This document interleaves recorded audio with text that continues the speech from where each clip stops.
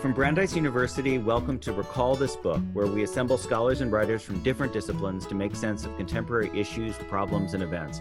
I'm John Plotz, and our RTB virtual guest today is the great novelist Ben Fountain. He's most recently the author of a 2018 collection of essays, Beautiful Country, Burn Again. A lot of those, I first saw a lot of those in The Guardian. But he's also the recipient of a PEN Hemingway Award for Brief Encounters with Che Guevara, Stories of 2007, and the National Book Critics Circle Award for Fiction for his debut novel, and this is how I first came to know his wonderful fiction, Billy Lynn's Long Halftime Walk from 2012. And it was also made into a movie, kind of a weird movie, I thought, by Ang Lee.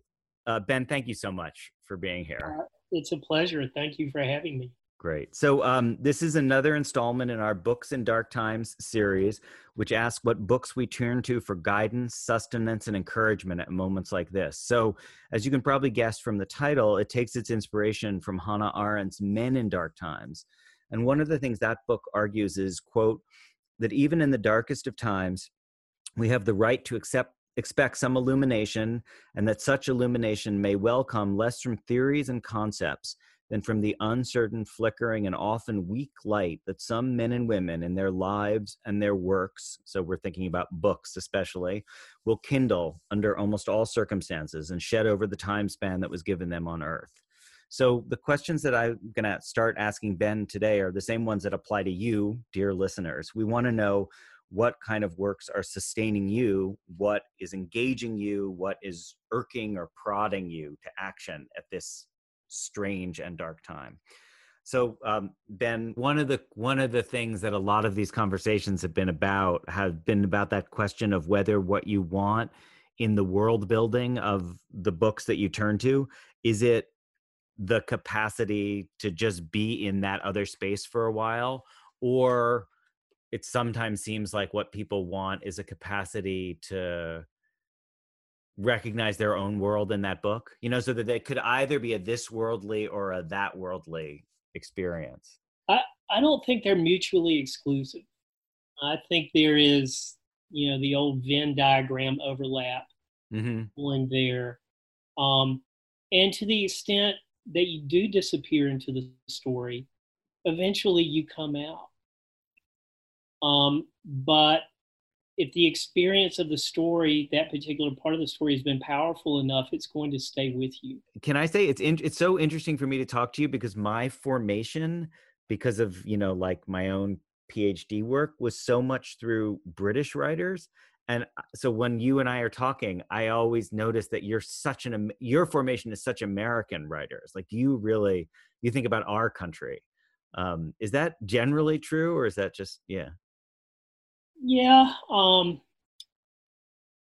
was a literature major at University of North Carolina, and I was so lucky. I had great professors, and I made it a point to try to take courses in things that I figured I probably wouldn't read otherwise.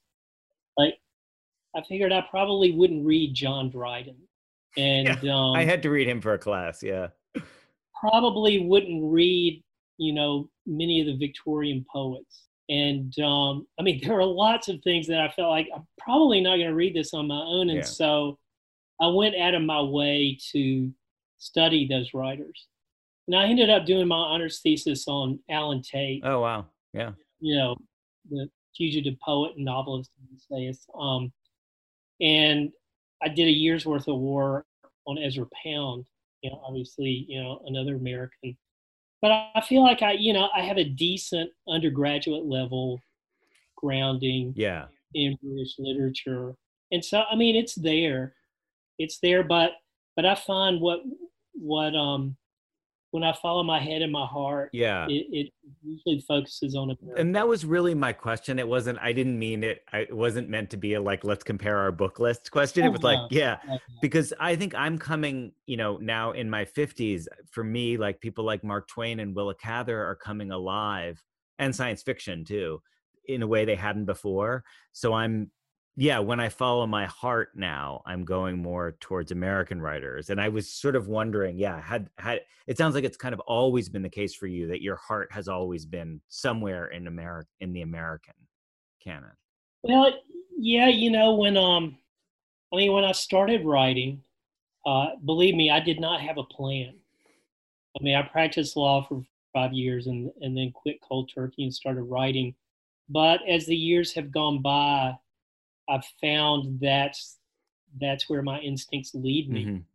Often the stories are dealing with Americans who abroad or who have had formative experiences Yeah, abroad, and they might still be overseas or maybe they've come yeah. home. But yeah, I mean, So Joan Didion, is she interesting to you? oh my God, she is the master. She's amazing, isn't she? Yeah, I think she's one of the great American writers. yeah. And a book of hers I've been thinking about, and this was even before I tried to watch the movie that was made of it, is The Last Thing He Wanted. Oh, I don't know it. I've never read it. Yeah, Yeah. yeah. They recently a movie was released. It was either Netflix or Amazon or HBO. They adapted it in for film, not very Uh-huh. successfully. But I think The Last Thing He Wanted is a great American Yeah. novel, and it deals. I mean, the context is the dirty wars in Central America in the Oh, 1980s yeah. and American involvement in those, Right. and it's just a masterpiece of tone and mood and character and this really profound interiority of the two main characters that is processing these larger macro Right. geopolitical forces, and it's a hard thing to do. She does it very well. Yeah, well, because I was thinking the book I know that's like that is Democracy, which is obviously about the Yeah, Far East, not Central America. yeah, But I yeah, like, I mean, it really reminded me of Conrad, and I think that point I agree with that it's interiority all the way down, but only when you go into the interiors, what you find is like these macroscopic struggles. Yeah. yeah, yeah, exactly. Yeah, I mean, there's the interior life, and then the public life, the external life, the social life, but they're all bound up Yeah. together. And there's obviously no clear, dividing line. It was around 2004 when George W. Bush got elected. I won't say he got reelected. But when he got elected, and I came to the realization I don't understand my country. Yeah. And so I started consciously seeking out writers who had gone straight at the problem, the mystery of what is America. Yeah. And Joan Didion was very high on that Yeah. list. And Marilyn Norman, Robinson. hmm? Marilyn Robinson. Absolutely. Let's see. The first were Joan Didion, Norman Mailer, Norman Mailer. Yeah. James Yeah. Baldwin, um, Yeah. Gary Wills. Yeah. He's done a lot of great work. Yeah. And then I found my way to Marilyn Yeah. Robinson, and she continues to be a revelation. Um, with her books of essays, and then the things she's currently publishing in Harper's and the New York Oh, Review of I don't Books. know those. What is, yeah. Oh, she's wonderful. Yeah. Oh, I mean, great. the last thing I read by her was this deep dive into the Puritans and the Puritan legacy, Oh, I and have read a couple of those actually. Yeah. Yeah. The, and, and, yeah. um, and they're very nourishing, uh, but they go down they go down easy. Yeah. I mean, it's like she's telling Yeah. stories. And, I still will pick her fiction over her nonfiction any day of the week. I mean, I do. I mean, she's a great writer. I agree with you, but housekeeping still strikes me. Like when you go back that question, the way you raised it, I don't understand my country. Like what is going on, you know, inside of us. I feel like housekeeping has something, there's something there about those who stay and those who go. the way Yeah. that we're a country that's defined by like our tight knit communities, but also this, you know, the emphasis on being able to light out for the territories at the same Mhm. time, and that makes you kind of disaffected and alienated, even though it makes you free too. And yeah, I she's amazing. Yes, she is. Zadie Smith has been writing great stuff. Again in the magazines, New York Review of Books and Harper's, and I mean, she is looking directly at contemporary issues, Hmm. and so when I see something by her, I immediately grab it. Yeah. And I think the latest thing she had in the New York Review of Books was a piece on Kara Walker, Oh yeah, Kara Walker. Yeah, the sugar baby. She's amazing. who is that is a great American artist. She scares the living piss out of me.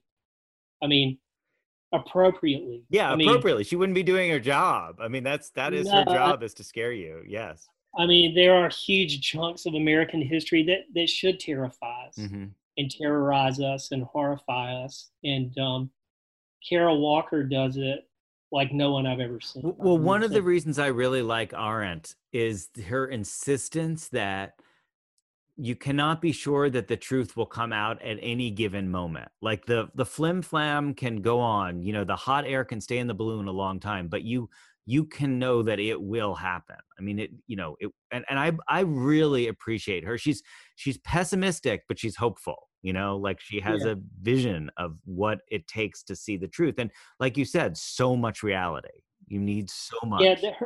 her clarity of vision is really extraordinary. Yeah. She would not look away. Yeah. Um, and there is this core of compassion and humanity to her that, um, I mean, she reminds me of Camus Hmm. and James Baldwin. Yep. I mean, they do not look away. Yeah. They look with absolute clarity at the human condition. Um, but there's this human core to them that just comes through Yeah. in this very, heartening way. Yeah. Um, yeah, I mean, ultimately, reality is stronger than all of us. I mean, and we can maintain our fantasies. You know, some of us can do it longer, some not as long. There are differences in scale, obviously, but what the current president has done in American life is truly extraordinary. And like all great demagogues, he's had us under a spell or in a trance ever since he came down the Yeah. escalator in 2015. And sooner or later, it will break. Yeah. There will be too much reality. Yeah. Um, but my gut is telling me that's not going to happen before November of 2020. Yeah. Yeah. So Ben, that's the second time you've mentioned Baldwin, and I'm glad. I was trying to lead it back there, so that's great. Can you say more about why in 2004 or now that Baldwin seemed to provide an answer for you, or a roadmap?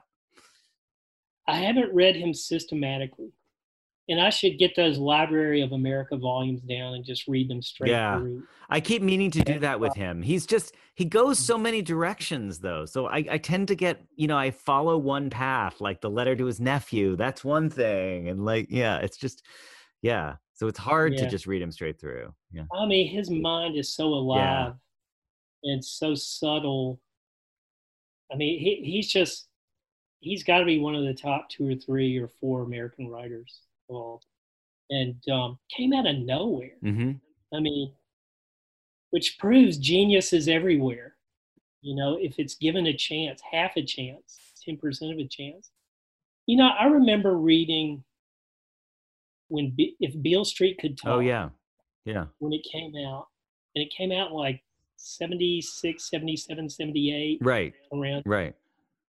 And I think I was home from college and I went, I mean, I've always been a book nerd, and I would go to the public library once a week, and switch out my books. And it had just come out, and it was this nice hardback, and they had it, on display. So I got it and I read it.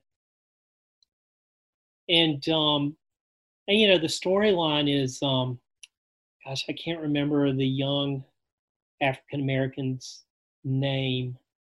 Yeah, I just saw the movie, but I can't remember anybody's name. So Yeah. yeah.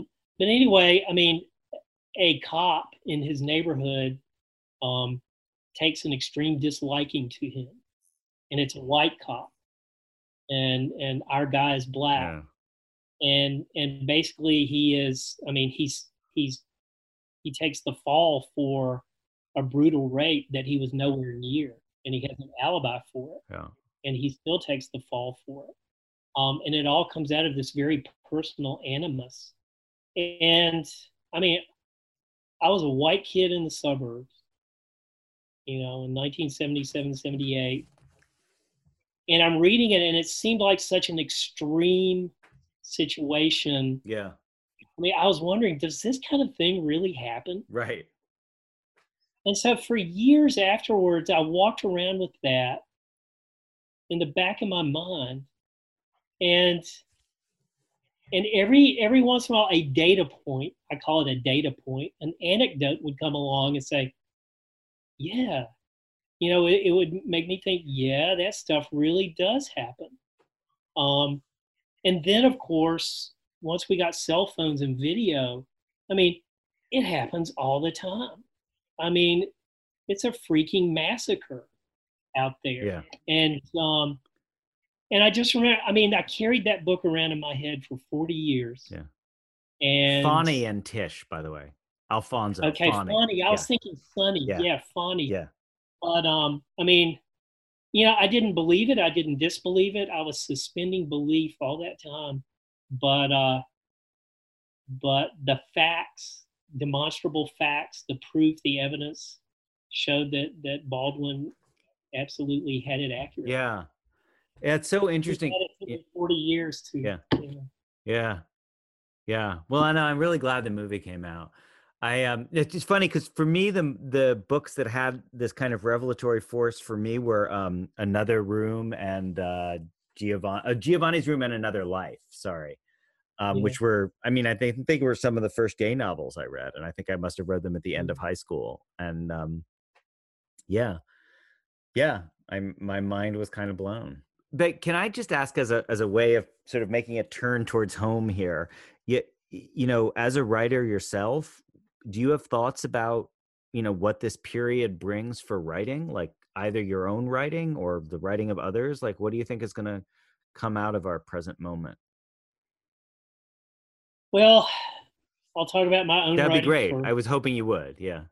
I'm working on a novel set in Haiti in the early 1990s that begins at the time of the first coup d'etat against Jean-Bertrand Aristide during his first, round in the presidency.